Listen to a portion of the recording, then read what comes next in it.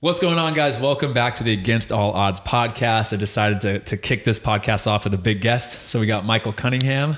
What's up, guys? How we doing? So we're going to get right into it, why he's in Tulsa right now, and then we're going to hop into a little bit about his playing career, and then we'll go straight into some questions that I have that I think hopefully haven't been the typical Q&As that you always get. So let's roll the intro, and then let's get started.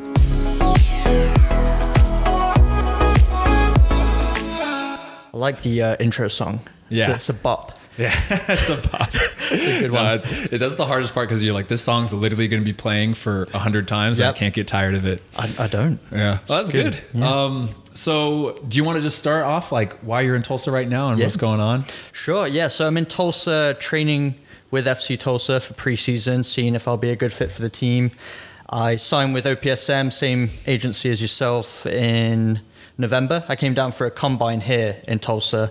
So there was a bunch of players, all unsigned, just competing and playing in matches. A few coaches watching from different clubs from the USL.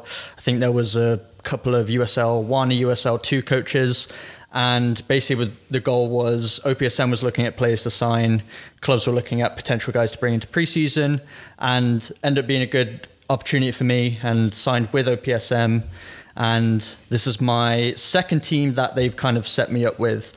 I first went with a NISA club for a while. It was a good opportunity. It was a good experience, but I think I was ready for something else. And the USL was just a little bit more developed at this time. So when I knew there was potential that I could come into a USL championship club, I was frothing at that opportunity, of course, because it would be the highest level I've certainly ever been at, and I really wanted to push outside my comfort zone, especially after how last year went with COVID and everything. A lot of leagues either getting postponed, delayed, restarted, or just cancelled altogether. I wanted a solid structure, to train in daily and develop.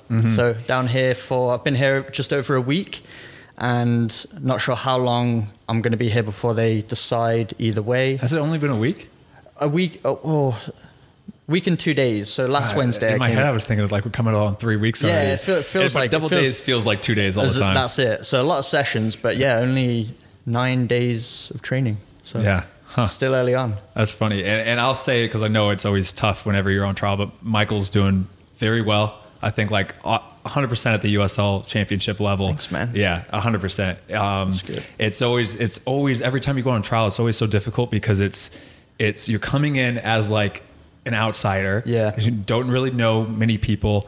And then it's all like you have to basically prove yourself, but also most of the time it's all about kind of like building up the team. Yeah. So then like you come in on trial and it's not just like, oh yeah, let's just play small-sided stuff or full games to watch the trial list. It's like, no, we're working on the team. Yeah. And you better prove yourself in those small drills and everything. That's right. And I think up until this point, we were just chatting on the way up here. We haven't had a long stretch of just game time yet. It's been a lot of drills, a lot of building on certain tactics that the coach is trying to implement into the season. So you do feel like as a new guy, you've not had the opportunity to show what you can do naturally, and you just kind of got to blend in the mix and just try and take the information on board and not break down the patterns that you guys are so used to doing. And there's obviously that first day of school feel that goes along with it. So, definitely out of my comfort zone right now, but with each day you feel a little bit more comfortable, and I'm excited to see where it goes. And I'm glad like you talked about like comfort zone too, because that's literally like 100% a trial. Like it's just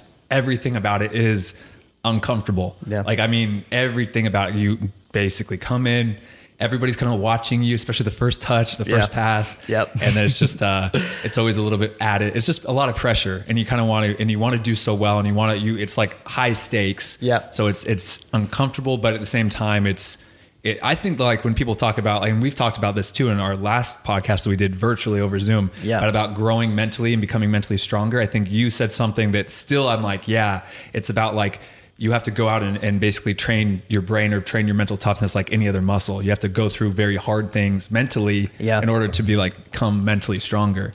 And like, I love that because it's like 100% true. You can do all the mental training at home or whatever, but you really, honestly, if you want to get mentally stronger, you have to physically go out and put yourself in uncomfortable situations. Definitely. Yeah, it was an interesting start to this opportunity because of there's new restrictions and there's new procedures that each club has to go through now with bringing new players in.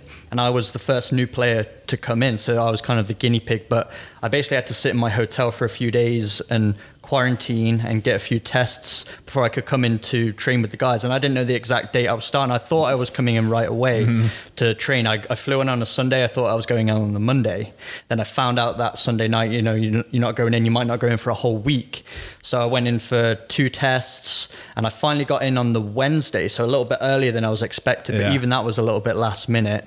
But even just those couple of days of sitting there, you know, you're in the hotel, knowing that the players are out there training. I actually went and got some touches at the field and saw you guys warming up one day, and you're trying to sort of get yourself ready, mentally ready, and how should I go in, you know, how confident should I be, and this and that. There's a lot of mind games with it, and I think this opportunity in particular was a little bit more mentally challenging because you just had that time by yourself, sitting, waiting, and not knowing when you're going in, and then suddenly finding out, okay, tomorrow you can go in. And then I just came off quite a heavy day in the gym because I was like, okay, I don't have to train for this week. I was like, and I flew my wife in because I was like, hey, I'm not going to be training for the week. You want to come and hang out? And then she gets here on the Tuesday in late afternoon, and I literally get an email maybe 45 minutes after she lands like, hey, you're going into training tomorrow and it's double days for the rest of the week. So that was obviously disappointing for her. I'll see you in 3 days, Becca.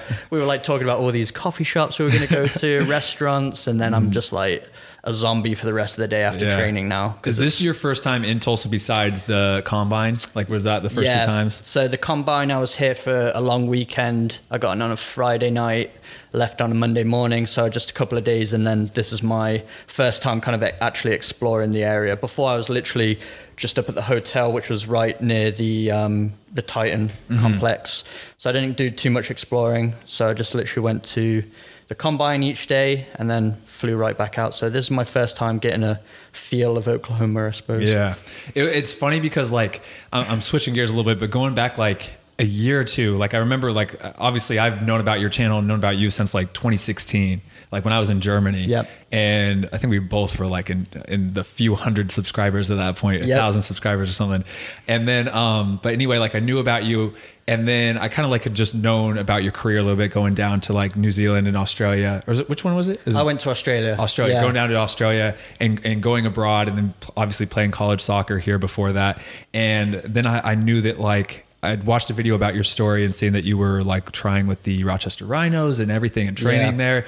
And then since then, for the last 2 or 3 years, you were just like in Rochester, playing with the Lancers, and then playing with that's the outdoor team, right? Yeah, there's the MPSL team, and then there's the MASL, the indoor. Are they both what's their names? Both Rochester Lancers, same coach, and some of the players overlap between the two. There's definitely some players that are strictly indoor, some players are strictly outdoor, and then I'd say there's a core group of maybe around 8 guys that kind of flip-flap between.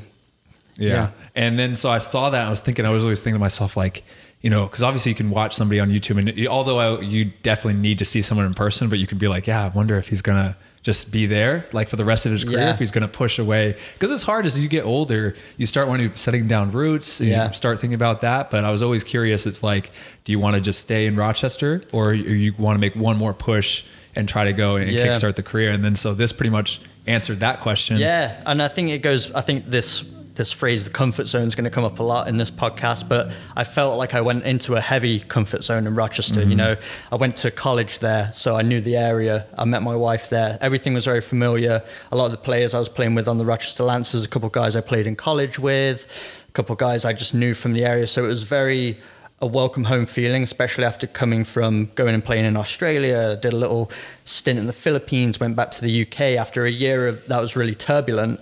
I think when you experience that comfort zone again, it's extra comfortable just because of how adventurous you've been. You know, it's that normality. It feels stable. So when I had the opportunity to go in with the Rochester Lancers, first I just wanted somewhere to play, and I was thinking, okay, I'll use this as a stepping stone. I'm just getting back to the US. Need to build my resume, because when I was leaving for Australia, I was training with the Rochester Rhinos. When I came back, that was the year that they ended up folding. But the reason I left is because I wanted to escape my comfort zone again. You know, the coach said you can come back in. I was training while I was still in college, but he said come back next year. Maybe we can even get you on the roster, get you a few minutes and build your experience. But I was like craving that that new experience once again. And when the Australian opportunity came up, it was technically the second tier. So I thought it'd be, a similar level. And I was like, why not try something completely new? So when I finally came back to Rochester, I really craved that stability over again, I think. And then as I thought it was just going to be a year there, I ended up playing indoor nearby at a city about an hour away from Rochester. That was through the NPSL season because we played against a team called Syracuse, and one of the assistant coaches helped out with the indoor team in Syracuse. So he ended up getting me a trial there. So I ended up playing MASL for a season. Then I went back to the Lancers for a second year playing NPSL. And then the Lancers came back in the MASL. So it was just it felt like it fit really well. It just kind of fit my journey at the time. I'd been playing a little bit of indoor. So it's quite convenient, and I didn't really have any other options that I felt were strong chances of me going anywhere at the time. So again, I just stayed in that comfort bubble. There were places that were guaranteeing me a lot of time on the pitch, a lot of touches of the ball. So at the time, it felt like the right fit. If I could, in hindsight, I think I should have gone out and explored, but everything comes at the right time. And I think that's something I've always lived by. It's where success is where opportunity and preparation kind of meet. And I feel like this particular opportunity came at the perfect time. I don't know if I would have been ready a couple of years ago, even though I'm 30 now. I'm definitely into the last chapter of my playing career for sure. I think this is the height of my career now. We were talking about it the other day. It's been a steady incline a little bit. I'd say probably going from Australia back to the NPSL was a little up and then down, but now it's hopefully going to another stage now, wherever it might be. So I think it's an interesting ride, but I think it feels right. It feels like it's all gone at the right pace. I think it's allowed me to mature mentally, physically as a player. I do feel like I'm in the best shape of my life, but I do feel like mentally I'm in the best place as well. And when that's kind of all clicking, how you're feeling physically with how you understand the game, that's when you feel the most confident on the pitch. And I feel like I'm only kind of getting to that peak now, I would say. So if I do end up staying here or, somewhere else in the USL or USL 1 perhaps, I feel like this will be the right time for it for me. Yeah.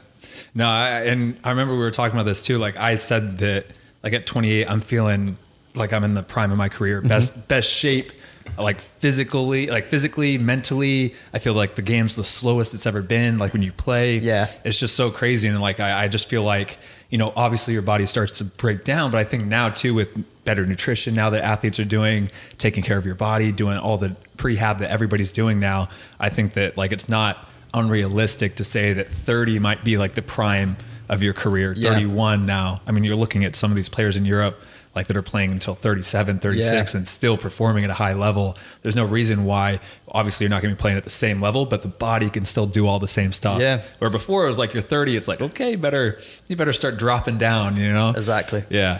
How have you thought about how long you want to play? Like, do you have a set age? Have you and Becca talked about it? Because again, too, it's obviously as a kid, you're just thinking I want to play until I can't. Yeah. But then once you have a wife, once you have, you said comfort and stability is nice to have at some points in your life. Are you thinking about that? Like what are your thoughts? Yeah. I think for the first time, the last couple of years, I've been thinking about it a little heavier, especially with indoor. I was going to say I was only going to play another couple of years just because with indoor, it's very physical, very demanding on the body because it's all sprints. It's all turns.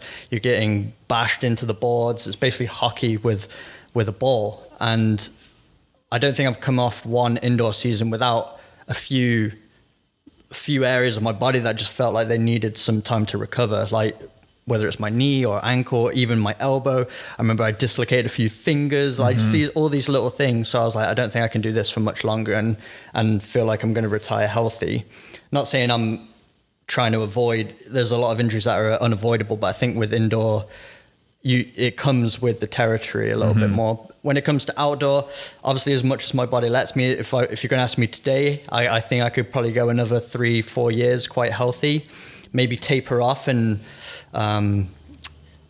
what would be kind of cool is to end the career sort of an assistant coach player kind of thing. So I'm helping more behind the scenes of a club, but also out on the pitch as well. I don't know what that kind of looks like, if that's possible, but I think I've got a couple more years of being in my peak fitness, peak understanding of the game.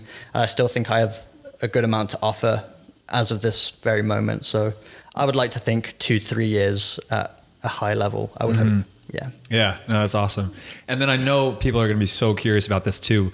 But I want to talk a little bit about how like your experience right now, FC Tulsa, like how have you thought the trainings have been and the level? Yeah. And I know we've talked about this, but I think a lot of people are going to be very curious about your thoughts on FC Tulsa. Yeah. So the only other levels I've played in the US are USL 2, same league you were in. We played against each other. Which is crazy. Yeah, I know. This was before either of us were really on YouTube, right? And didn't know each other existed, but played against each other. You were a striker at the time. And then I've played NPSL. So I would say it is a jump from the NPSL to USL Championship, definitely.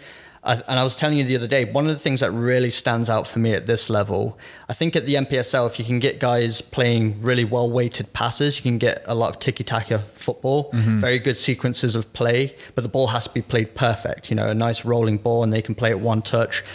What I've noticed at the USL Championship, at least training with you guys, I noticed a little bit at the Rhinos as well. Even when the ball isn't played perfect, it might be bobbling, the guys still take it one touch, and it's still bopping around and it's moving very quickly. And I think sometimes when you're watching a game like on TV and you see this one-touch football, you assume because the camera's panned out that it's all crisp passes, perfectly weighted and everything. It's not the case all the time. Sometimes it is bobbled in, but the guy has the confidence and the technique to take those bobbling balls and play another one-touch pass. And some of the sequences that I've seen over the last week of training have been really good. The way you guys play through the midfield, you're not trying to bypass any areas, even if it's clustered, even if players have defenders on their back, you're all trusting each other with the ball, playing it in with pace, and it's very fluent. So I'd say the speed of the game is definitely a lot faster at this level. Guys' technique is very consistent, a lot less mistakes. There's still mistakes, but just far less. I would say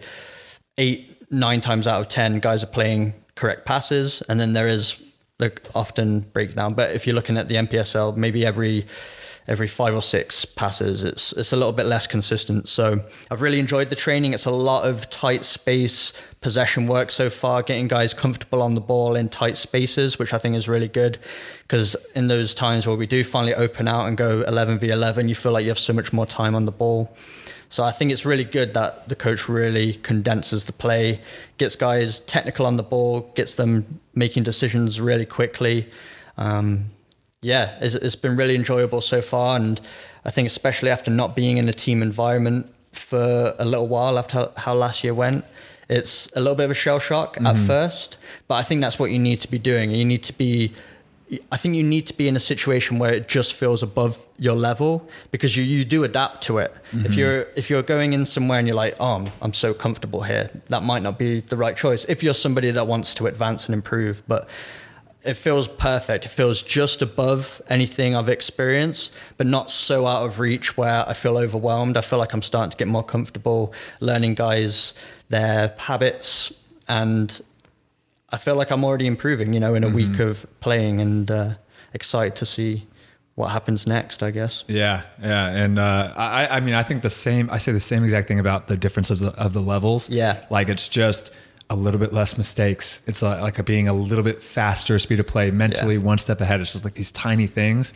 And I think like what you said too about like improving, like one of my biggest tips ever for any player is like to improve is find players that are better than you and train with those guys. It's like, again, outside your comfort zone. You're going to be going to some places and not being the man, but like it improves so much. Like even this offseason training with like Rubio Rubin, the MLS guy, training with this guy who's playing over in the first division in the Netherlands. Like it's just, you can see they even have a little bit more quality on the ball. They're a little bit faster mentally. They can play a little bit quicker and more accurately in these tight spaces, but like you start to rise up to that level and you feel like you improve so much. And so like, that's like a huge thing I feel like is always go play at a faster level, higher level if you can. And if you can't, like just find one other person that's better than you, older than you, and play 1v1s to challenge yourself that way.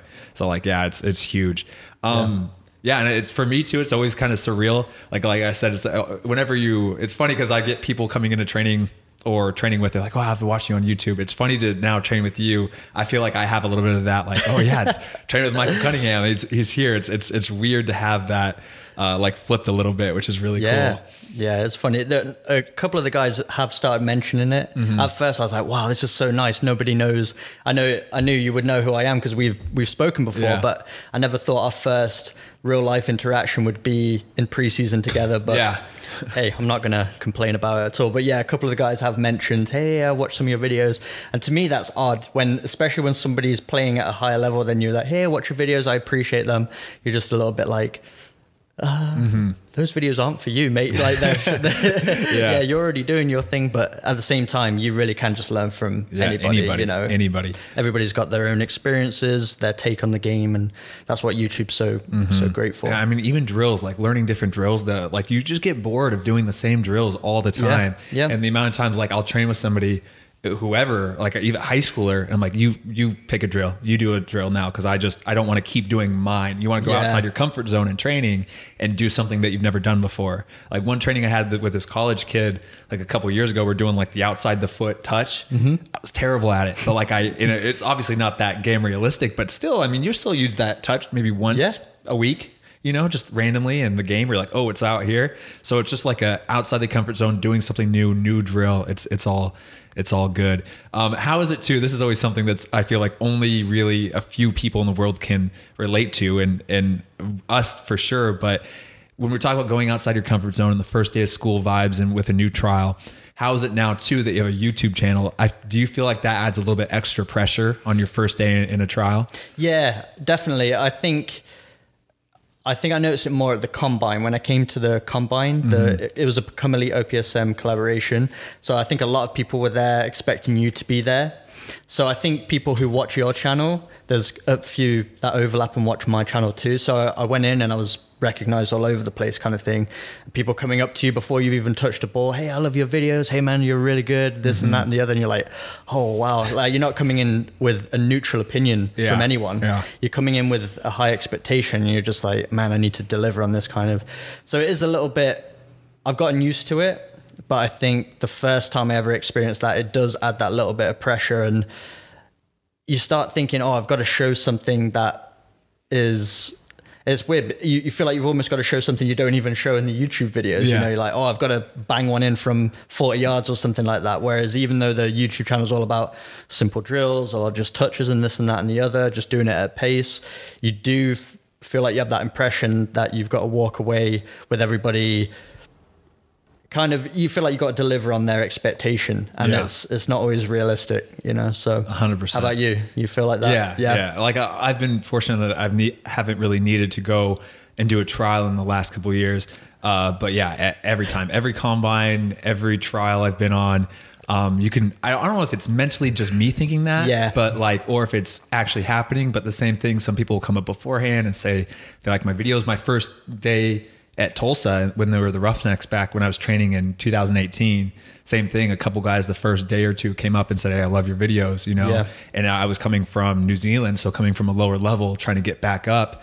And again, it was just like a weird feeling of like, I'm trying to make your team, but then I felt like, oh, they're watching my videos and like them. I need to wow them, but I don't want to be like, I don't want to mess up, but yet just play my game. Like just this mental mind game that's going through. And you kind of feel like that's for sure how some top players that have a big following, when they go on to new teams or every day at training, a new player comes. Like if I were to go to like PSG, I'd for sure be watching Neymar every touch he did, you know? I'd be obsessed about that. So like it's I'm not comparing myself to Neymar or anything, but you got a little sauce. Come on. My 2-star skill moves.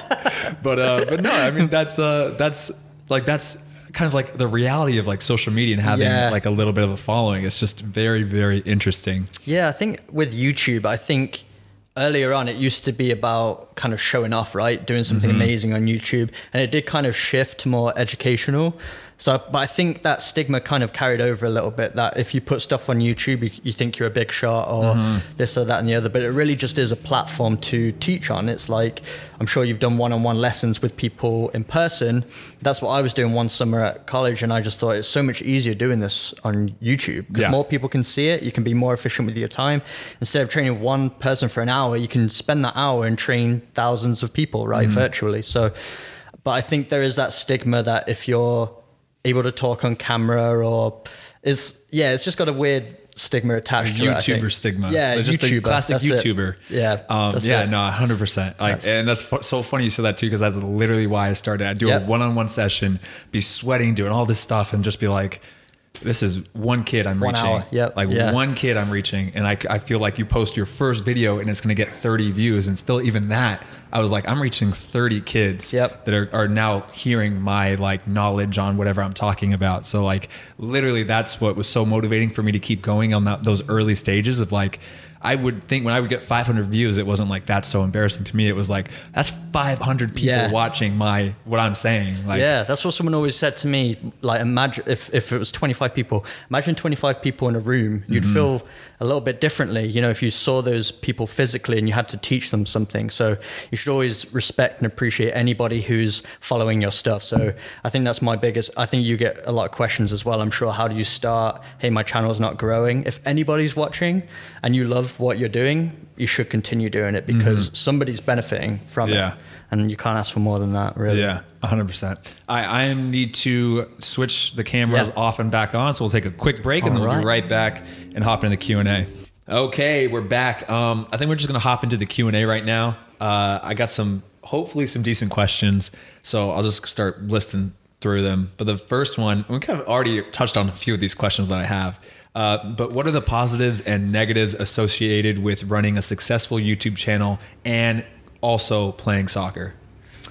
Yeah, positives. My favorite is when you meet someone just out and about who comes up to you and says, hey, I watch your YouTube videos, they're so helpful. That is like the biggest affirmation you can get. And it's so rewarding to actually have a chat with somebody and they explain to you how it's benefiting them. You hear a little bit about their journey and you feel like you've been a part of it in some way. It's kind of that confirmation that you sometimes need, because YouTube can be, the internet in general can be just an awful place, you know. And sometimes when you're just reading comments, as much as I appreciate them, it's not like having a conversation with a person. You can't see what this person looks like. You can't see their body language.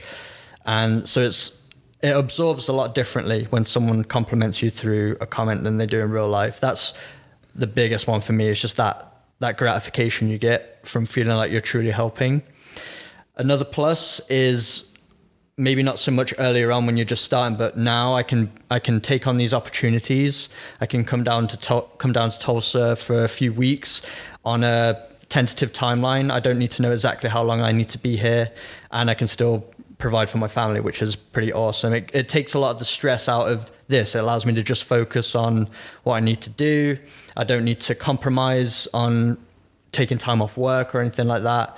I don't need to put my family in jeopardy as a result of me pursuing my dreams. So it's enabling, I would say. So I think everybody should be on YouTube, whatever career they're in, because it just gives you that extra layer of opportunity, of reach. It still allows you to do exactly what you have been doing already, just to a bigger audience. And it can lead to these kind of situations, these circumstances where you can be remote and be a little bit more flexible with your lifestyle. That's huge for me. And I didn't know how much I love that until I got it. But now I'm here, that it's like I could never imagine going back to like a more typical lifestyle, I guess. Negatives, I think we touched upon it, you know, it does put a little bit of expectation on you. I think when you meet people, they expect some kind of level from you. They expect that you know everything. And there's a lot of things that we don't know, you know, and I think what's good about both of our channels, I can tell with your channel especially, you try to get the opinions of others. You try to consult other people, collaborate with others, because you know you don't know everything and you're always thirsting for more knowledge. And, you know, being with those people, you're going to learn more, but also indirectly your audience is going to learn more as well. And I think that's really cool. Other negatives, I mean, apart from the amount of time that we spend doing it, I think people maybe don't understand how much. I think a lot of people, they'll make comments to me like, oh, you have a nice life. Oh, it's like you get to just do what you want. I'm like, I probably put in like double the amount of hours just because you obsess about it, because it's all you know what I mean? So you want everything to be perfect by your standards, you know, and you never switch off from it. It's not like you go to a 9 to 5, you clock out at 5 and you go home. It's like you're mentally always checked in, and you wake up, you're thinking about it. And I remember, I don't know if it was in a podcast, but you said it perfectly. As soon as that video is uploaded, immediately you're like, okay, what have I got to make next? Yeah. So you don't get that opportunity to sit back and kind of bask on your work for long. It's really day by day kind of thing. So, but we love it, right? So yeah. No, the never switching off is like I look at my teammates and they're like, right now they're just going home and whatever, like free time. I mean, I'm trying to think if anybody has anything extra. Like I know some people that have run like a little one-on-one coaching and stuff, but like most guys just go back and like even when Rodrigo said it this morning, he's like, yeah, I just been bored, so I just watch soccer games. So I'm like, I haven't been bored in years. Yeah. But it's a good problem to have, because I think that like, again, like everybody should be doing it if you want to, if that's an interest with your life, but it is a lot of work and you really do have to love it, or else you're going to be out so fast. But it's funny because like, I think too, everybody should be doing some sort of like documenting their life or something, because like I was sitting on my computer and I was watching it was like a steel worker. It was like a day in the life of like a steel worker in New York. I was sitting there watching it, like completely transfixed on this video. And I was like, what am I doing? And then I'm like, it wasn't even like that the video or his life was so interesting. It was more just like, I just wanted to see what this other person's life was, what he was doing.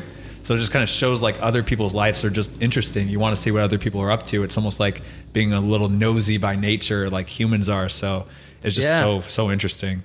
Yeah. I suppose an extra positive as well, just a little side note, is that there's a certain feeling you get, especially in football, I suppose, because the careers are short, and I think there is always that lingering question, what you're going to do when you hang up the boots kind of thing. It gives you a little bit more reassurance when you're building something on the side of playing. That it's not taking away any focus from your training. It's adding to it. It's just like being productive with the free time outside of it, and sometimes coinciding, like us, we document a lot of our training sessions, but it kind of gives you a little bit of reassurance knowing you do have something to go at 100% after playing as well, once playing days are over, because that time does come for all of us. And there are some players who do nothing in their extra time now, and maybe they have got a plan or whatnot after they've hung up their boots, but there are a huge portion of players who hang up their boots and literally they have to figure it out after that, and that can be quite stressful. There's plenty of documentaries on footballers, who their careers end sometimes earlier than expected through injury, through not finding a contract or whatnot, and they've got to literally pivot their entire life and figure out what they're going to do next, kind of thing. So there is a that's a little bit of a deeper one, I guess, but there's a comfort in that. Yeah. I think about that all the time. I honestly have said that if I didn't have YouTube, I think I would have quit during my injury in 2018, because at that point it was like dropping down, taking a pay cut, like doing all this stuff. Like I was like, I don't know, like I'll never really know, but I think that could have been a moment where I was like at 25, been like, okay, it's time to get a big boy job, go back to school, finish the degree. Like I really don't know, because I mean, in the USL, you're not making money where anybody's going to retire. So I mean, even the best player in the USL, I mean, is going to make great money, but they're not going to be retiring from it. Yeah. And so it's like I think at that point at 25, I probably would have been like, yeah, it's time to, because I had a girlfriend like Mimi still. I'm like, yeah, I don't know. I go back and forth. I don't know if I would have quit. Yeah. Or gave it another year. I really don't know. It's funny you say that, because I think I was 26. I got a MCL injury. I came back to the US after, so basically I told you about it, but I went back to England after Australia, and I was thinking, okay, I'm just going to get a normal job, start a normal life. And I got a job at HSBC, a bank there, and the start date was deferred by 2 months. So I had 2 months basically to do nothing before I started working there. So we came back to the US because my wife's from here, so we were going to kind of tie up some loose ends. I was going to see if there's any little opportunities here and there. I went for a tryout at Pittsburgh Riverhounds. And like day 2, I get this MCL injury, and I knew it right away. It was like a little bit worse than anything I've ever experienced. But so then all of a sudden I'm sitting at the apartment, and there was all these little things that just happened. Like for some reason, so basically when I got married, me and my wife, we consolidated our bank account, but we put it in her name because she had a US account and I didn't at the time.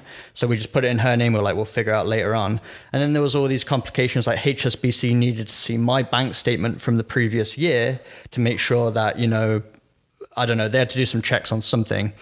And so I didn't have a bank account in my name, so they couldn't actually get me in on that date. So then that was delayed another couple of months. So I'm in the US, I'm sitting there like wondering what I'm going to do. Like, oh, I need a job. I can't work in the US, don't have a green card. I'm injured. That's when I kind of picked up on YouTube a little bit more, because I was like, I just need something to keep me sane. Yeah. Made me feel like I'm doing something, even if it's just for my own, like my own mentality, I guess. But that's when I really picked it up, and we were applying for my green card during that time. But I wonder if I didn't pick up YouTube, if I would have just healed and then just got a normal job and just been like, okay, that's enough goofing around, trying to find different teams and whatnot. But I think YouTube kind of did maybe save that a little bit for me as well. So yeah, I mean, it's impossible to say, but I do wonder, because there is an accountability with YouTube. You know, you don't want to let people down. There's a lot of people rooting for you. I don't know if I would have came to this opportunity now. You know, it's another switch around in terms of coming down to a new place once again. Gonna, you know, if things work out here, I'll have to move down for a bit, and there's that dynamic that me and my wife will have to figure out now. But there is that bug still inside of me that I want to play, but there's also that layer of being on YouTube and wanting to inspire people, you know, and showing that the training can be put into something productive. It's not just for a laugh, you know. There's a method, there's a reason why we work this hard, and interesting stuff. Yeah, that was good. Really good. What do you think is your unique skill or skills that help you find success both on the field and on YouTube? Because I know, like, we both are saying like everybody should start YouTube, but a lot of people, they don't. Like they start their YouTube channel and then it kind of fizzles out or doesn't go anywhere. We both have had fairly successful YouTube channels. Why do you think, like, what do you think? Do you have any particular skill, do you think, that helps that and also has helped you find success as a footballer? And they can be different skills, like whatever you think. I think I'm very detail oriented in terms of like how I explain things. I think especially when I started out, I think all of my videos were like 10 minutes plus, and I'd be talking about one thing. I'd really just like overkill the details. But I appreciate that, because that's how I like to learn. I like the more information, the better. I don't like people to assume that I know any of it. You know, I like someone to basically talk to me like this is the first time I'm ever doing it. Even if you're a pretty competent footballer, I still deliver each of my tutorials like you've never kicked a soccer ball before, you know? And I think people did appreciate that at first, because everybody's coming to learn something different. They might know how to plant their foot. They might know the area of the foot they need to kick with. The only little detail they might need to adjust is the area of the ball they want to kick, or, you know, their follow through or something like that. Everybody has something that is going to be the switch for them to be like, oh, that was it. So I think the more detail I pour into it, the better, because then you kind of cover more, a larger audience, I guess, and you help more people that way. So I think I've always delivered my videos with the assumption that they've never played before, which I think people, I don't know if they still appreciate it now, but at the time it was, they could sit through that. It seemed like they could get from the beginning to end and they can take in those details. I did get, you know, a lot of comments saying, hey, your videos are quite long or a bit too long. And I'd be like, that's okay, you know, and I would always respond like, hey, I'm always just trying to deliver as much information as possible. You can always skip ahead, or, you know, if this channel isn't for you, that's great. But I always wanted to remain that way, you know, and I think I've always stayed true to my personality as well. I'm quite a mellow guy. I don't think I'm definitely not a type A person, you know. I'm a little bit more introverted, and I like deeper talks rather than going to like a big loud place and whatnot. So I think that helps me. My communication style is a little bit more like I'm having a conversation with another human being. I'm not like, hey guys, what's, you know, which is a typical YouTuber, which is really entertaining. If that's your personality, that's great. But I think I tried not to be a YouTuber, you know, I just tried to be me on YouTube. I guess that's something I've always thought had helped me along the way. Just like be really, I know it's so cliche to say this, but it really is about being yourself, because you're only going to deliver a message in the best way if you're being yourself. Because if you're trying to act, you're going to feel like you're scripting, you're going to feel like you're not being genuine, you're going to get burnt out. And I think that's what's helped me be able to do it for so long as well and stay consistent with it. Is like, I'm never, when I switch on the camera, I don't feel like I'm acting, you know what I mean? It's not exhausting. It's just like, it's another day of me being me. So 100%. You can do that every single day. No, I think that's huge. Of like, it's just me on YouTube, because it's like, I mean, I always feel like too, like the viewers are always smarter than you, like a lot of people give them credit.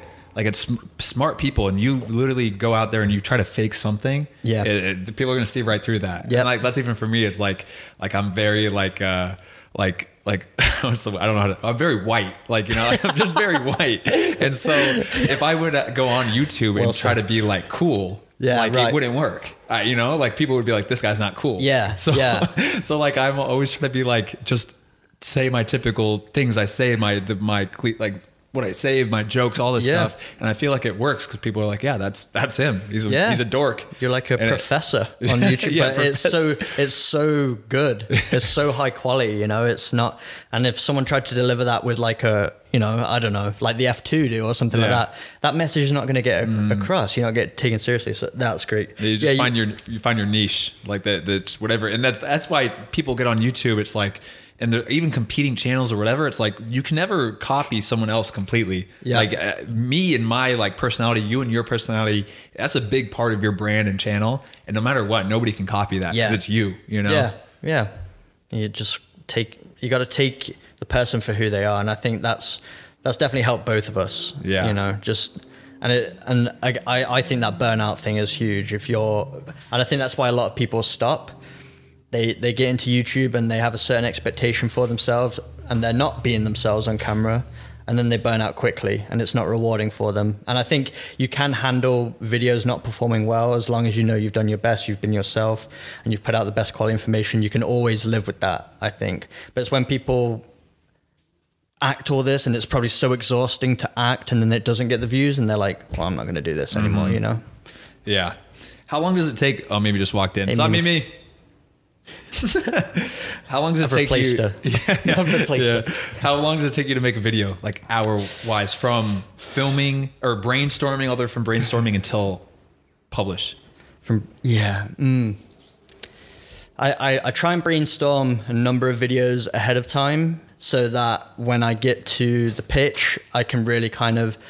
Because there's some days where you have an idea and you get to pitch, you're like, I'm just not feeling doing this today. So I always try and get like at least 5 or 6 video in my notes on my phone. So if I like start a video, I'm like, I'm just not feeling this today. I can just do the other one. I'm like, oh, I am feeling this one today. I'd say from start to finish, from planning, filming, editing, I mean, it could be about 8 hours, I would say. If you accumulated every second of thought and time filming, editing, uploading the thumbnail. Even the thumbnail, getting the right image sometimes takes a good.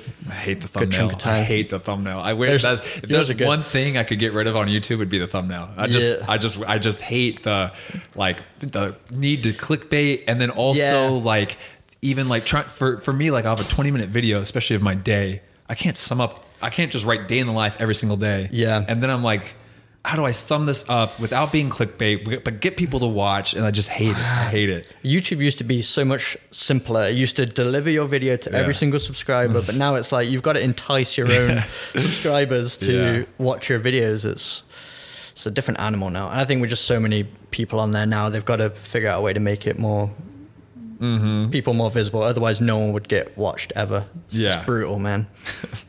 100%. And it was also crazy to think about too, is when we were on YouTube, another reason I started YouTube too, because I would go on, and it's you kind of said that you were so detail oriented. Like I remember watching some tutorials about how to hit a free kick, and they're like, go up on your toes, and then you just kind of strike at it. I'm like, oh, this didn't tell me anything. Nothing. Like I know I'm supposed to run up on my toes and whatever, but where am I supposed to hit? What's like all the little tiny details I was curious about as well. But that was a big reason. And then there was no real like vloggers of soccer, and that was something that I was like, why is there nobody? There's always the weightlifting and like strength vloggers and there was all lifestyle vloggers, but there was no soccer players vlogging.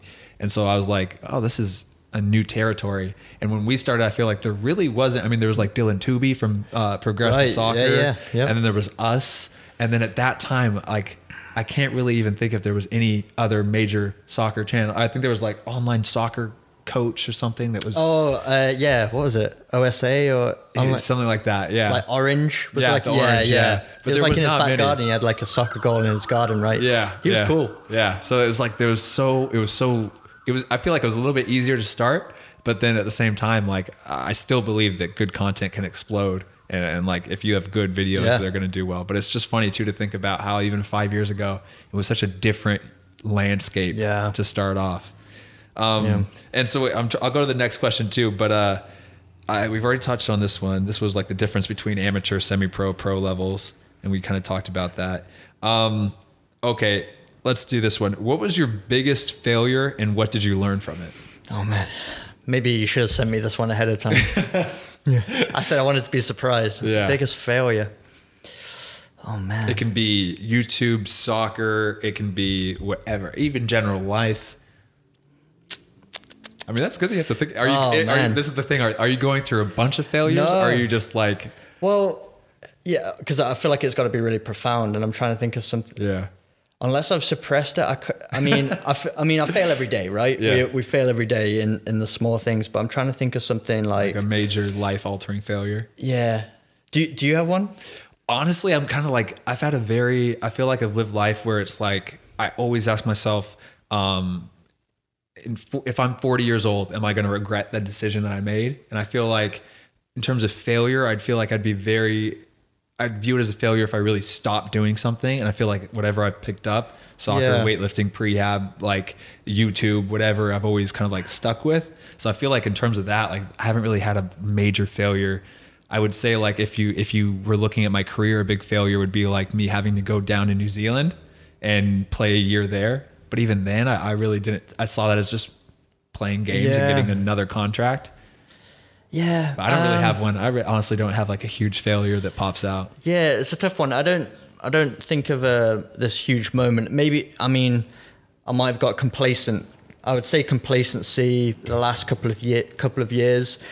And just because I've always been, okay, this will be it then. Mm-hmm. So I feel like I've always been someone that has stretched to get outside my comfort zone and seen the value of that. I've always, even from like a very young age, I've always been someone like, I want to try this, I want to try that. That's why I wanted to come to the US, to come to university instead of, I've always been someone that's not afraid, like leave your friendship groups for a while and just go out there and explore and do something that's really going to challenge you. But I think maybe the past 2 to 3 years, I've sat in the comfort zone a little longer than I ever probably have in my life. Just for the fact of being back in Rochester, with people that you enjoy being around, familiar places to get coffee in the morning. And, I was on the Lancers for a year. They made me captain by the next year. So I enjoyed that, being on a indoor team where they get a decent amount of fans. You get wrapped up in it, right? So I would say I allowed myself to sit in that comfort zone a bit too long. It was challenging, but I didn't feel challenged. I still felt like one of the better players on the team, and I liked how that felt, and I never felt stretched. It was like, if I wanted to turn it on, good, like the team would appreciate that. But if I didn't, it wasn't that big of a deal. My coach might sit me out for a couple extra minutes or something like that, but I was in that comfort zone. So I would call that a failure, not being true to myself, I think, and just kind of enjoying the bubble effect a little bit too much.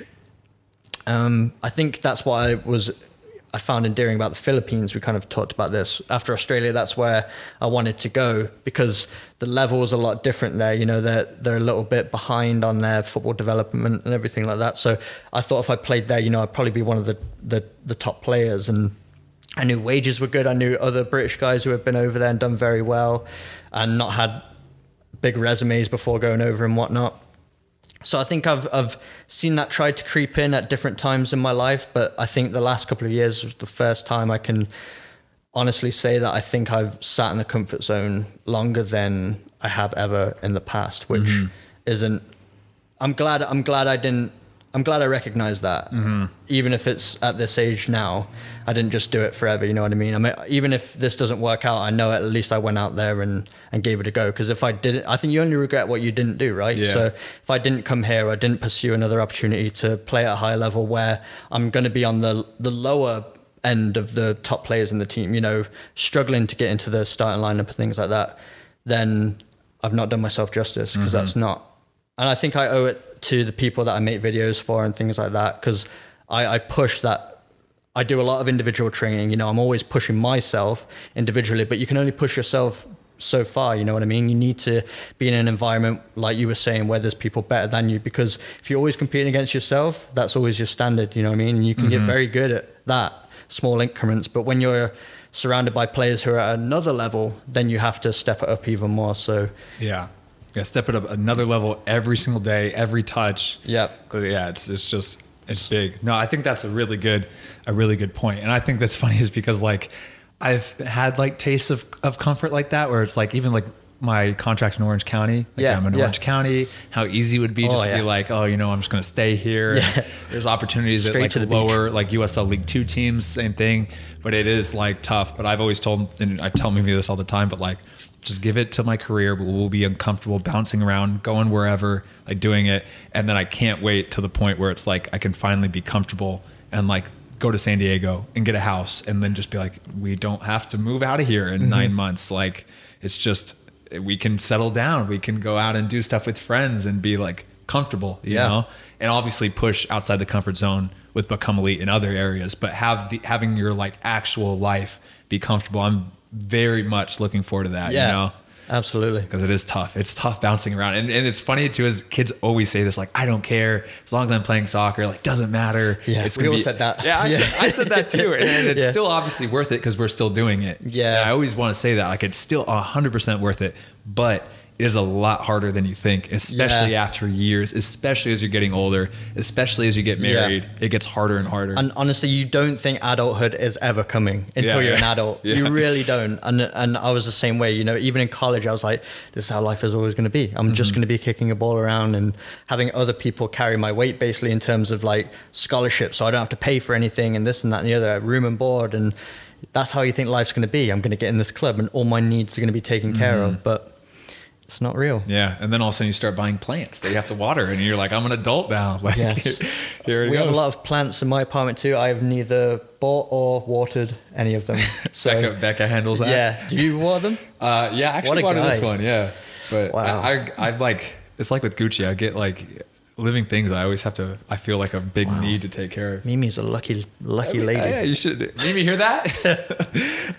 Let's take a quick break. We'll turn off these cameras, restart them again, and then we'll finish up the Q&A. So we talked about this a little bit about why your channel, like the skills that you have, why your channel was successful. But what advice would you give to somebody else wanting to play pro and wanting to start a YouTube channel? What advice would you give them about handling both, about being successful on the field and also being successful on YouTube? Yeah. Kind of a 3-part question. Yeah. Definitely make sure you have a handle on your ability to keep track of time and schedule, because I think you got to prioritize soccer first, right? You got to prioritize your training, because everything else kind of stems from that. If you're not training, you're not going to be able to demo good on YouTube, or, you know, give the right advice. You're not going to have a good presence on that. So I think focus on your training first, get your scheduling down, get to a point where training is second nature. I think I've heard you speak about this as well, but training should really be treated like another part of your day, like brushing your teeth or making your breakfast. It shouldn't be something that you applaud yourself for ever. It should be a part of your day. If you're genuinely pursuing being a professional or a high-level athlete, it needs to just be a part of your day. Because I think a lot of people, they ask me, how many times should you train? Like, how many times a week? I'm like, and I just say, how many times does a pro train a week? And they'll be like, oh, every day, maybe one. I'm like,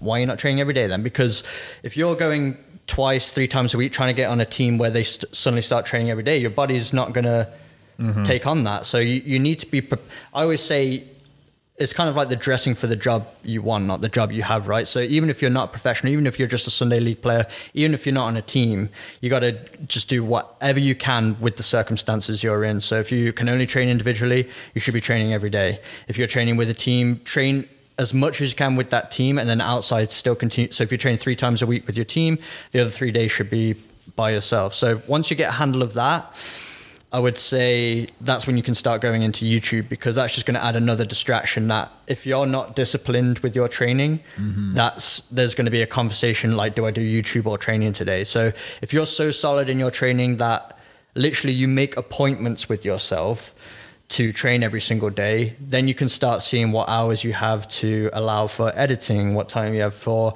going out and shooting videos, to uploading to YouTube and everything like that. So my advice would be just be realistic with yourself and how much time you have, because if you're not training every day but saying you're wanting to train every day, and then you're going to say, I'm going to upload on YouTube every single day as well, I could not imagine uploading on YouTube every single day at this stage now. I tried it once earlier on, like very basic, like vlog style with my GoPro, and even that was an absolute nightmare. I was getting to bed every night at like 2 a.m. I was getting up at like 7, 8. It was just terrible for my schedule. So I think you need to just really know yourself, know your habits, know what your schedule's like, and kind of work with that. So it's going to look a little differently for everyone. And what stage of life you're at as well. If you're in school, if you have to be in school, if you have a job or whatnot. But time management's just the key really, and getting a handle on that. But I do believe that, there is 24 hours in a day. Yes, you got to be sleeping for some part of that. But if you're disciplined enough, you can be very, very productive with the other hours every day without getting burnt out and exhausting yourself at the same time. But no, I've had periods. I'm trying to think when specifically it was, but like I've had periods where like I felt it almost shift a little bit, where I felt like in off seasons where all of a sudden the focus has gone. It definitely was an off season. I think it was like a year or two ago, and the focus started shifting from like, of like, oh, I'm training and then documenting my training versus like, oh, I'm going to go out and make a great YouTube video now. Now I need to go train, and there's like, it's a very small shift in that. But like, I had that in my head of like, oh, I was almost prioritizing the YouTube video and the drills and the angles versus more about what's going to help me the most as a player. Yeah. And then I had like, it only happened for like a week. And then I kind of like was like, I even felt in the videos off. Like I could feel it, like something was off. I couldn't really get it. And all of a sudden I had this like a little epiphany of like no, the YouTube channel, everything is not, I only have all of this because of my performance on the field. Like that's the only reason that this is doing successful. I can't prioritize this and have my career start to slip away, because then I'm going to lose both, you know? So then like I had that start to like, where I'm like worrying a little bit too much about the video. And then I stopped it and immediately went to, I'm going to just focus on the best workout routine for me, the best training for me, and just bringing the camera along and documenting that, even if it's boring, even if it's not a good video. I just want to have a good training session, Yeah. It's funny you say that, because I think my content has changed. There's always been a core type of content that I've done, documenting the training, but there has been waves of different kind of content that I've tried. When I first started doing indoor, I really went heavy on documenting that for the sole reason. It's funny, and it's interesting to think about this now, but it was all vlog style because I wanted to focus on my training. So I made it just literally just documenting, instead of going out and thinking, okay, I need a set of drills that are around a certain theme, like agility drills or certain skills or things like that. I just did not want to make that content at the time, because that felt separate from my goals at the time. And it'll be interesting if I end up staying here where we are training every day, and I can imagine my content will probably go back into more documentation, which I'm sure some people will be interested in, because I do get a lot of comments asking, can we get more day in the life and this and that. That's not my natural content, but when it is, how do I word this? But when I'm in a stage of life where it feels natural to document something, that does become my content, where I feel like there's something worth documenting, if that makes sense. 100%, yeah. Because I don't do a big off-season day in the life. So I say my off-season series is more like his 5 agility drills, his this many speed drills, where I'm doing that type of training, but I want to package it in a videos to reach people and show the types of drills I'm doing rather than documenting my actual session. And then I'll turn the camera off and I'll continue to train. But in the off season, that feels fine to do that. But during this time, I couldn't imagine going to the field on a Sunday, you know, when it's our only off day and doing like 50 ball mastery exercise or something like that, just because I'm like, I'll get burnt out with that. Yeah. No, and then my problem too was like I would go out too, and I would go and film like 7 shooting drills or whatever, but then it was all in my vlog. Like I would be making a vlog, but I got caught up in the vlog of making the vlog more like interesting, and I was focused more about the video performing well than focused about I'm going to vlog actually my routine. Like I was more focused of like, is this drill going to be entertaining to watch? Versus like, is this drill actually going to help me, you know? And so like that was my problem of like, it was like I was still trying to document, but I was turning the document into more of like a reality TV show. And I felt it in like 1 or 2 videos. I should go back and find which videos it was in, but like I felt it turning, and and that's where I had that thing of like, no, if this is a vlog and I'm documenting my life, I need to take a hit on the entertainment value to really show the real thing. You know? And that was when I had the big problem with that. And that's when I told myself like, you're a footballer first, YouTuber second, you know, that it's whole true. thing. I can remember the same thing, because I remember sometimes when I did the season where it was documenting my first indoor season, if I felt like the training session, Becca would come along. My wife is Becca, by the way, for those who don't know, but she would come along and film the session. If I felt like the session wasn't entertaining, if it was just like passing drills, I felt like I needed to gather guys up at the end, like, let's do a crossbar challenge, or like, let's just hit some free kicks just to get some top bins or whatnot. And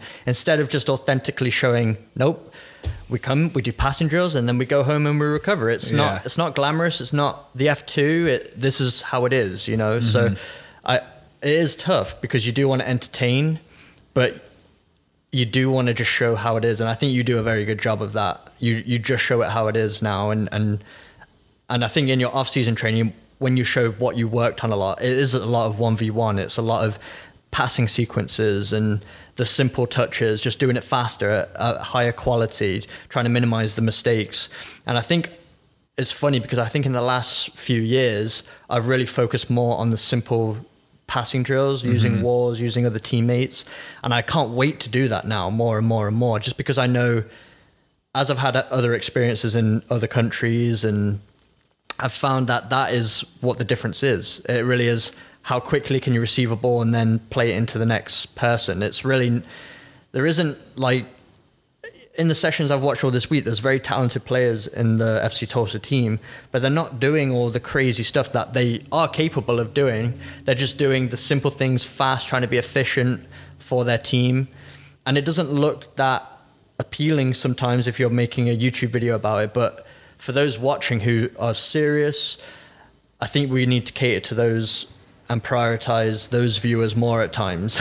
When at least when we're thinking about our content, because that is the representation of what it is. Because I do a lot of skill videos. I enjoy it. I grew up watching Jogger Benito and my favorite players and whatnot, and it genuinely brings me a lot of joy playing around with the ball.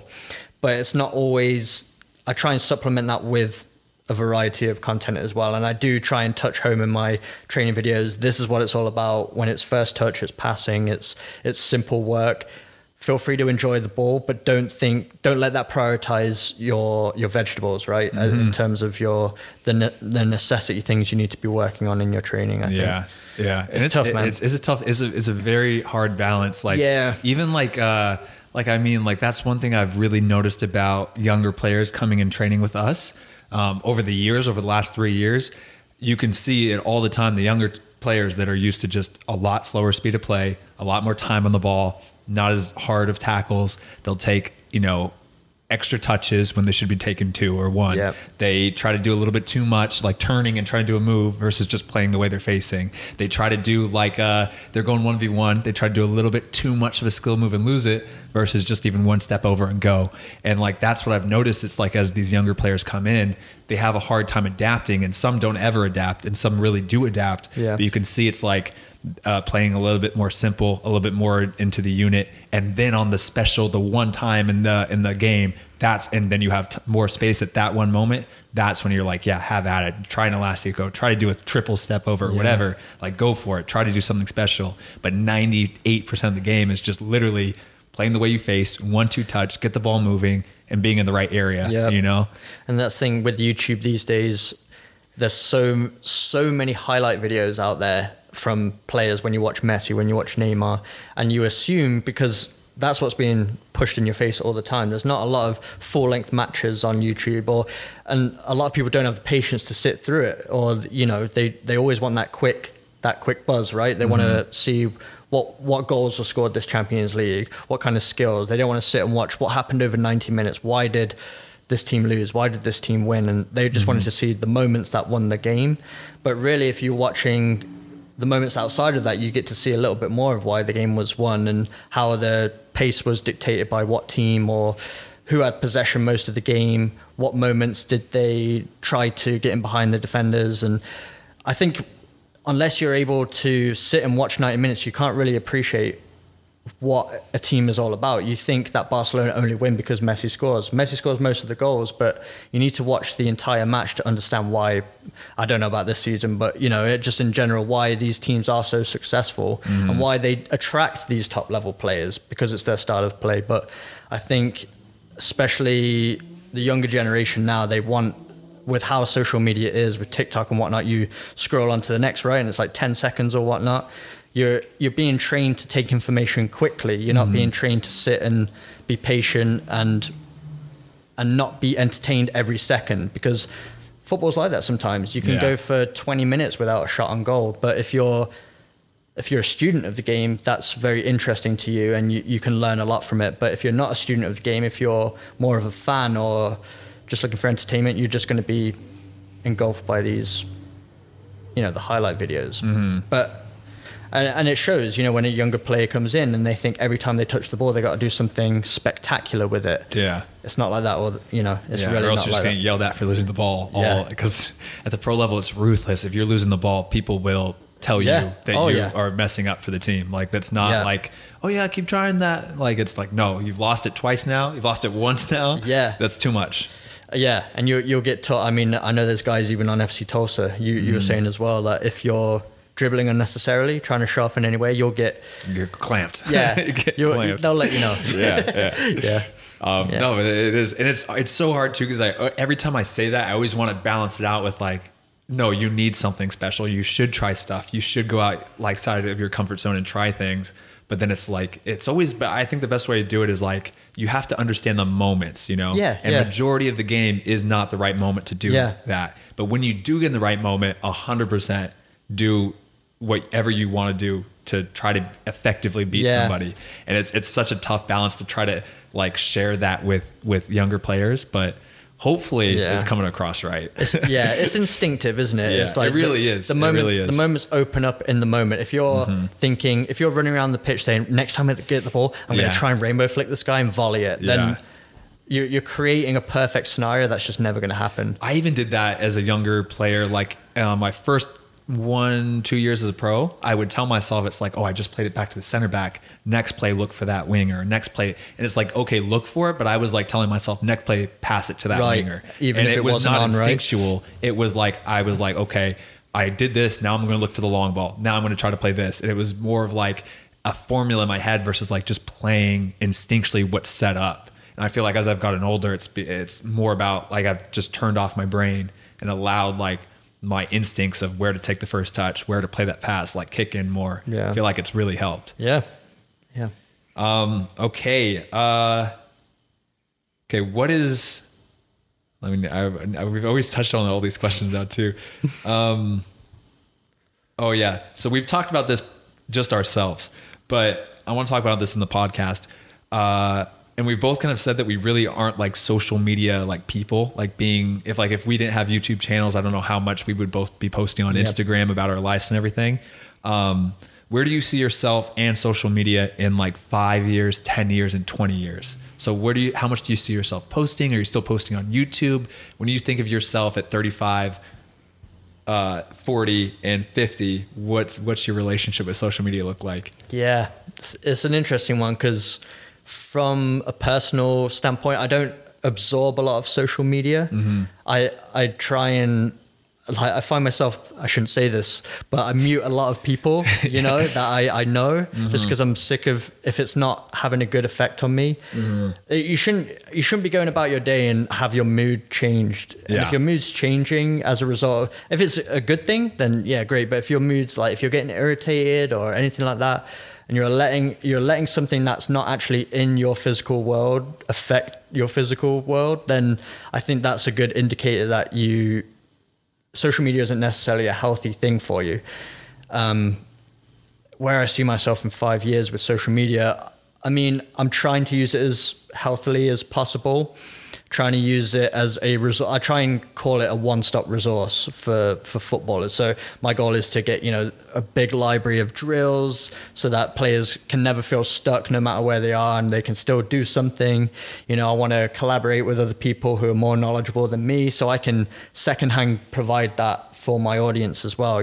Going back to what we said at the beginning, I don't know everything. I don't know, I know so little compared to so many people, but I want to share as much as I can because there's people that know even less than I do, you know what I mean? So you've always got to pass information down, always learn from people above and try and always pass down. That's the most gratifying for me, at least.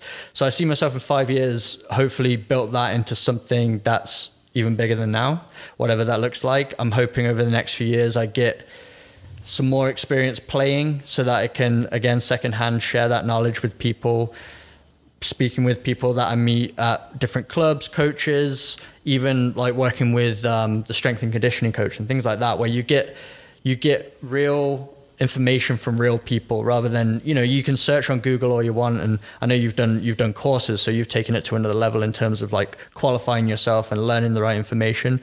But there's a lot you can learn from working with other people. And I hope to share as much of that through my journey on my channel over the next few years. I can't see myself continuing to document my journey much longer than 5 years. We kind of talked about this, but I hope 7MLC turns into something where it's not about me. It's more about, it's a resource that continues to help, even if I can fully step away or be more in the background of it.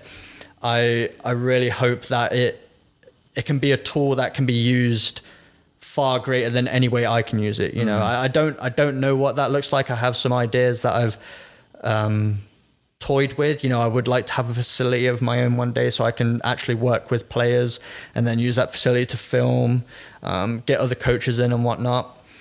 I would say if I had it, how I'm feeling right now with how social media is going and everything, I would hope that in 10 years, my face isn't on it anymore. I'm in that next chapter of life. I have a family, I'm focusing on them, but I also have this thing that's helping others as well. But that's what I want to make sure it's always coming from a place of sincerely trying to help. I hope it always comes across that way, at least. 20 years, I couldn't even imagine. You'll be 50. Yeah. And the thing is, too, it's a hard question because you don't even know what social media is going to look like. I hope I'm still alive at 50. I don't know what social media is going to look like. Ooh. But do you see the same thing, but still just you even stepping back further from it? Yeah, I see myself, not to hide or anything like that, but there's only so much I can give. And obviously, if people want me involved still, if people miss that, if people think 7MLC suffers without 7MLC, then, I'll be around in some capacity. But I don't want to, I never wanted the channel to be about me in general. It's not like, here's what I can do. This is me. It's just like, here's something you can do. Here's stuff for you. I always put the player in mind that I imagine myself coaching. I always try and treat my videos like I have one other player with me and I'm sharing with that one player. Like I'm coaching, like we talked about before. The whole inspiration was going from a 1v1 training scenario where you're training another player and trying to mass that, and try and be more efficient and reach more people with it, because there is still a lack of high quality technical coaches in a lot of places in the world, especially in the US, I would say, like really touching on that technique side of the game. And I think that's what my channel centers around. It is very technical, but I want to be able to do even more than that. But I know that I can only take it so far in terms of like nutrition, strength and conditioning, tactical side of the game. I don't think I've ever done any tactical stuff on my channel just because I don't feel qualified. I share what I know, I guess. I've done a couple of the match analysis similar to what you've done, but there's only, that's how I look at the game, you know what I mean? But there's people far more knowledgeable than me. So I would like to grow it and grow it and grow it. And I just really always want it just to be a tool to help players improve those. So that's a long-winded answer of saying I have no idea really. That's always the best when you don't know it. So you just kind of should have started there. No, that's good. It is good. And I think that's part of YouTube, like we talked about, is like you're so fixed about the one video ahead, the next video you're posting, the next 3, that you're kind of not even focused about the long-term view of your channel. Like that's how it is for me, at least. It's always like, I'm just going to, I want to do this vlog, and then I got this 2-Minute Tuesday idea. That's what I have in my head. And then I don't really, and it transitions, like you talk about the waves of your content and like what's going on, but it kind of happens like naturally and like organically based off what's actually going on in your life and your career. So like it's you kind of like naturally kind of like change based off what you want to do, what's been going on with your life, your career.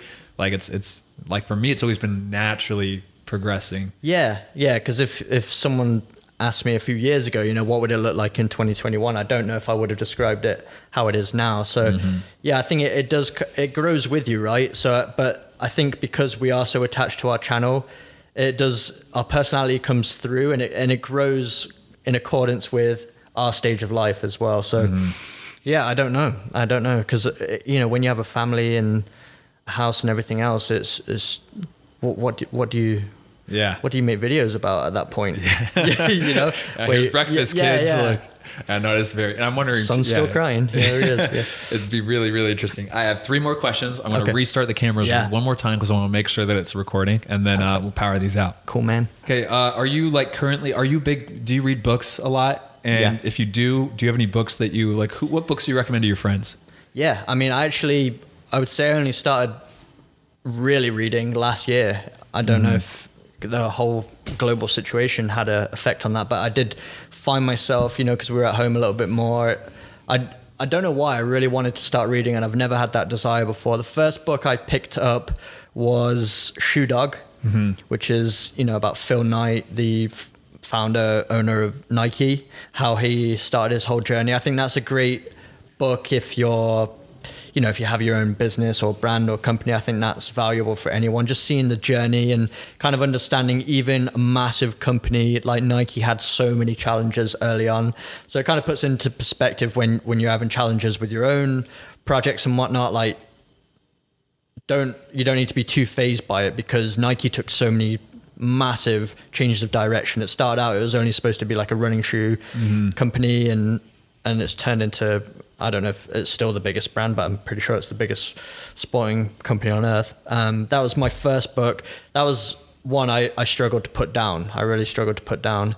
After that, I read Matthew McConaughey's Green Lights. It's just a autobiography, and it kind of shows his challenges through his acting career. He's obviously a very talented actor, but it shows his journey. He started very late in terms of like the typical time of getting into acting. So it showed how he kind of navigated through that. I do really enjoy autobiographies, and I try to, I like athletes, but I do try and get a good, well-rounded scope of other people's lifestyles as well, just successful people in general.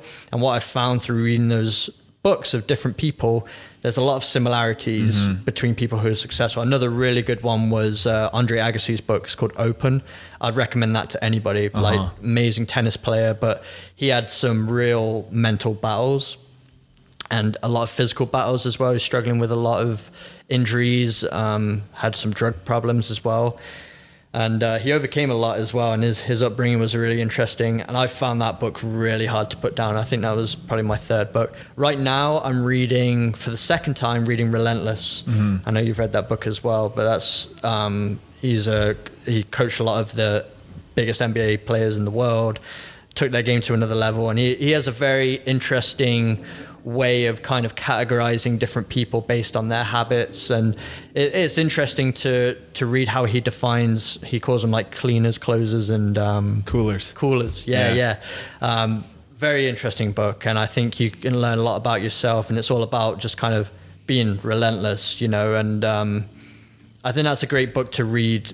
I think you can read that book over and over again and take something different away from it each and every time. Relentless is a good one. I think I've read Relentless about 10 to 15 times. Really? Yeah. When was the first time? The first time was junior year of college. Oh, My roommate had read it and was like, bro, this book's going to change your life. And I was like, no, I got enough schoolwork. I don't need to read. He's like, no, I'm telling you, it's Chris Schultz, and he's like a goalkeeper. He ended up playing pro in New Zealand and Australia. Oh, yeah? Yeah, like first division New Zealand and then NPL Australia. And he was just like, yeah, it's going to, like, bro, you got to read it. And I was like, no. That's a good one. one. He finally convinced me, and I read it. I'm like, that was the best book I've ever read in my life. It's just like so many like little like paragraphs, just completely like, it's always thoughts or feelings I've had, but I've never physically read like another person say. Yeah. And it's just like, that's how I feel. That's exactly how I feel. And I have never put it into words. Yeah. You've nailed it there. It's something that I could probably try and spend 30 minutes trying to explain. He explains it in like a sentence. It's very digestible. You know, chapters are quite short. He has a list that he ranks every one number one, doesn't he? Because they're all equally important. Yeah. That's, I think any athlete, any person really pursuing anything could certainly benefit from that. Nothing else coming off the top of my head is big right now. The Subtle Art was a good one. What about you? Yeah, they pretty much nailed those ones. Relentless is always, I always read Relentless probably like at least once a season, whatever, especially when I'm not like feeling like I'm playing well. I always like to go back and read it, or like I'm just not like in that like just even like competitive mindset. Like I always feel like I'm super competitive, but there's just times where it just, I don't know if complacent's the right word, but you're just playing, and you're just kind of like almost playing to play and you're training to train to get over training. You're going to the games and you're playing the games, but you're not like I'm there to kill, you know, I'm there to like play. So like whenever I feel myself just slipping a little bit, I'll read the book again, and it kind of like helps just kickstart that. Yeah. I've been reading the Dune books, like they're just sci-fi books, but I did that over, again, quarantine. I was just like, I just need a break. Like I just want to just turn my mind off and just read, not look at a screen, not edit, because it's always like work. I just wanted to complete like relaxation, reading something. And then, I like The Subtle Art of Not Giving an F. That was a good book. Yeah. And then I read this one book, The One Thing, and it's about I really like looked that up after you recommend. That looks like I'm gonna have to get that one. Yeah, it's like one of those like books that you're like, duh, like of course, like focusing on one thing is more helpful. But again, it's like when you read it and you see other people with their businesses or careers or whatever, just focusing on and limiting the hours they work. It's almost like the 4-hour work week type thing, and just focusing on one thing, it helps so much. And it's like for me, a real example is like for YouTube, like stop focusing on like all the because you can always, with your own business, you can always do a million things. You could never stop posting, never stop doing anything.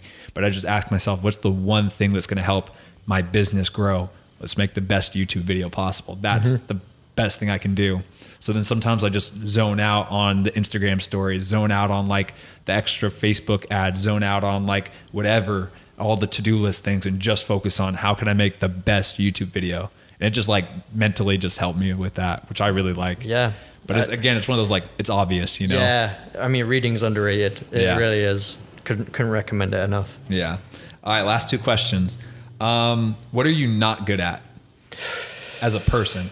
Okay. And then on the field as a player, and then on YouTube.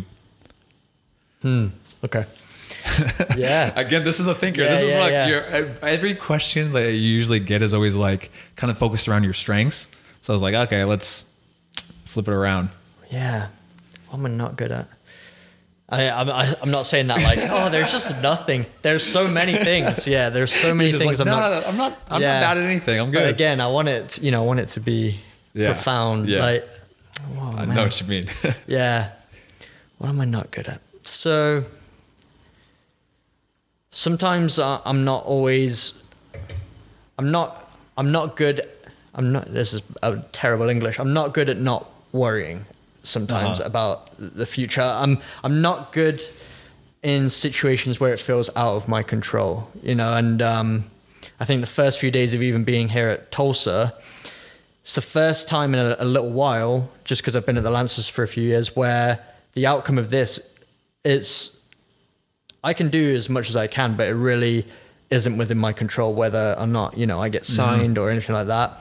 And sometimes I'm not good in that situation. I have to recalibrate a lot because I think I start wondering too much, like what does the coach want to see? And instead of just being natural and just playing with freedom and instinctively, sometimes I can get caught up in stressing about what's the decision going to be? You know, am I going to get signed from this? You know, how close should I get with the teammates right now? Because am I going to be here, or is the agent going to send me to another team in a couple of weeks? Because, you know, anytime a situation isn't within my control, which is a lot of situations, but I think especially scenarios like this, you really feel that.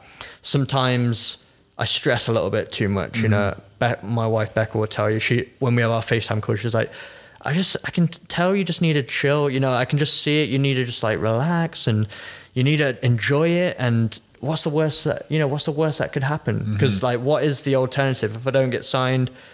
Yeah, it sucks, but it's not the end of the world. There's other opportunities. My lifestyle before this wasn't terrible at the same time, you know what I mean? There's people who are in a lot worse situations. Like you and I both know, we've played on teams here where people are coming from different countries where their home life is awful, and this is like a get out for them. Do you know what I mean? It's like this is like the utopia, you know. It's literally taking them from such a dark place, you know, and the alternative to not getting signed here would be... That's a lot more drastic. Yeah, exactly. So sometimes you got to put it all in perspective. Like, I'm so grateful to be here. I get to kick a ball around every day. Even if I do my best and it's not enough, I've been here the last few weeks. I've had some great experience with it. And even that in itself is not something everyone gets to experience, you know? So again, yeah, I think one of my biggest struggles is being in situations where I feel like I'm not in control, you know? And I think that's probably a little bit of why I'm on YouTube. I don't know if you agree with this, but it's your thing, you know? And I think I was always going to start something where it was going to be my business, where I'd feel in control of it. Even though there's still so many things that aren't in my control, you feel, at least, you know, you're on your schedule, you're choosing when you upload videos, you're choosing when you make it. And that's something I've got to be better at, you know, just like learning to only worry about the things I can control, and everything else is just kind of like roll with it. It's fun. It's life. Life isn't about knowing what's happening next, because if you did, it would be super boring, you know what I mean? So yeah. And then like, what about just specifically as a player, as a footballer? What am I not good at? I think let me put it this way. If I saw my 5-year-old self again, I would say work on the basics now and focus on that, and don't worry about your free kicks. Don't worry about your skill moves or anything until you are so competent with your basics. Because I think, at least coming into this scenario where the ball is moving so quickly, sometimes you're overthinking, you know, where it needs to be more instinctive. And I think instinct comes from so much preparation, just having the ball fired into you and you firing it out of different angles and to different players, finding those little split gaps. And I would have spent a lot more time just solely working on that, because that is 95%. That's probably even underestimated. It's probably 99% of the game is that instinctively moving the ball around, keeping it. And yeah, I think sometimes, again, I want to be a game changer. I want to be a difference maker on the field. And I think sometimes my weakness is feeling like you've got to do that often. And if you don't have a direct impact on the score, sometimes I'll walk away feeling like I had a bad game. Do you know what I mean? Just because of certain teams I've been in, when I've been that player to take all the free kicks or this and that and the other, you can still have a very good game or do a job for your team without even touching the ball at times if you're pressing in the right areas, you know, and different things. Understanding that especially as you get to a higher level, it is a team sport. You know, it really is. And it's not an individual sport at all. And then what about like specifically on YouTube, like creating as a YouTuber, creating YouTube videos? What are you not good at? I've learned this recently working with Unisport. I'm terrible at working with scripts and because everything I do is kind of freestyle on my channel. It's like just my thoughts. But anytime you know, again, it's kind of where I feel like somebody else is kind of telling me what I need to do, or I'm terrible with that. Sometimes I'm terrible at trying to get every single shot perfect. You know what I mean? And I think perfection is such a subjective term, and something that you appreciate and you think is perfect, no one else even cares or realizes it. And I think I need to be a bit more efficient. I think at times, I think Becca would explain this a lot better because she's the one having to get the shots a lot of the time, where I'm like, no, I just need a little bit, I just need it to go right here. Or I think I've got to be a bit more organic, I think, at times when it comes to my like tutorial videos. I not everything needs to be a perfect top bins, because not every goal, very rare goals are perfect top bins in a match, you know. Just showing, I think I need to do more showing how it really is, you know, and more documentation instead of creating, I guess, and shooting videos. Yeah, that's good. That's good answers. Yeah. All right, last question now. Okay. If I were to give you just $1 billion right now, what would you do? How would you spend it? What would you do with your life? What would your life look like? Ooh. Oh man. $1 billion. Yeah, it's a lot. So literally, like, you can't. Yeah. You can't spend it. You can't run out. Yeah. Yeah. I think for me, I'd love to take care of my family first. That would be awesome. You know, just like pay off everyone's mortgages and just get everyone kind of set up. Obviously, get a house for me and my family, me and my wife. I would like to open up a facility. That'd be really cool, like a 7 MLC training facility. But if I had $1 billion, it wouldn't.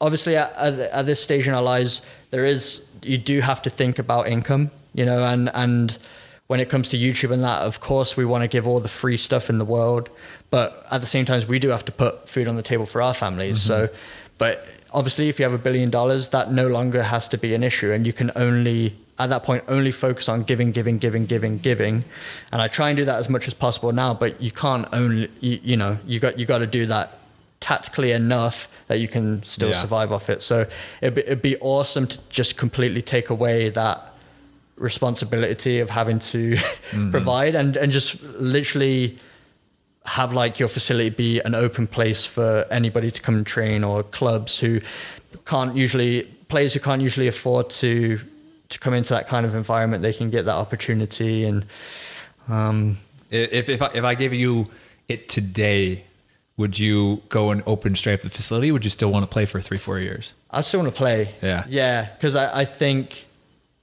the only way I can give as much as I can through my channel is to have basically exhausted myself as a player, you know, and gone through as much experience as possible, because that's really the only way you can share any lesson, is to really, you can regurgitate information, right? But I think the lessons that you learn the best is when someone's been through something and they share that exact experience with you, and you can articulate your message so much better. So I know in 1 season here in the USL, I'm probably going to learn more than I have the past 5 years or so, you know? So I would 100% play for sure, you know? That wouldn't even be a question. So I always think that's a very good thing if you were given like a life-changing amount of money and you would still work, you know, you'd still do exactly what you're doing right now. Like I think that's the best sign you can possibly have. Because if you're like, oh, if I got $1 billion, I would go straight never see over me here. again. I'd be over here on this beach and I'd be working at this, doing something completely different. You're like, well, okay. But it's always, I think, a very good sign if someone's like, no, I mean, my apartment would be a little bit bigger, but I would still be playing for FC Tulsa, you know? But like, it's always It's funny to think about if you answer that question when you're 10 years old, it's like, oh, I had to get a helicopter or like a private island. And I'm just like, all of that just sounds so stressful. Yeah. It's funny because I do think the older I get, the simpler I want my life to be, you know? I think the less clutter you have, I think the more you clutter your life, you kind of forget a little bit about who you are, you know what I mean? I think that's one thing I'm definitely grateful for with all the experiences of traveling to different countries where you can't take a lot with you. And it's just been me and my wife, you know, traveling.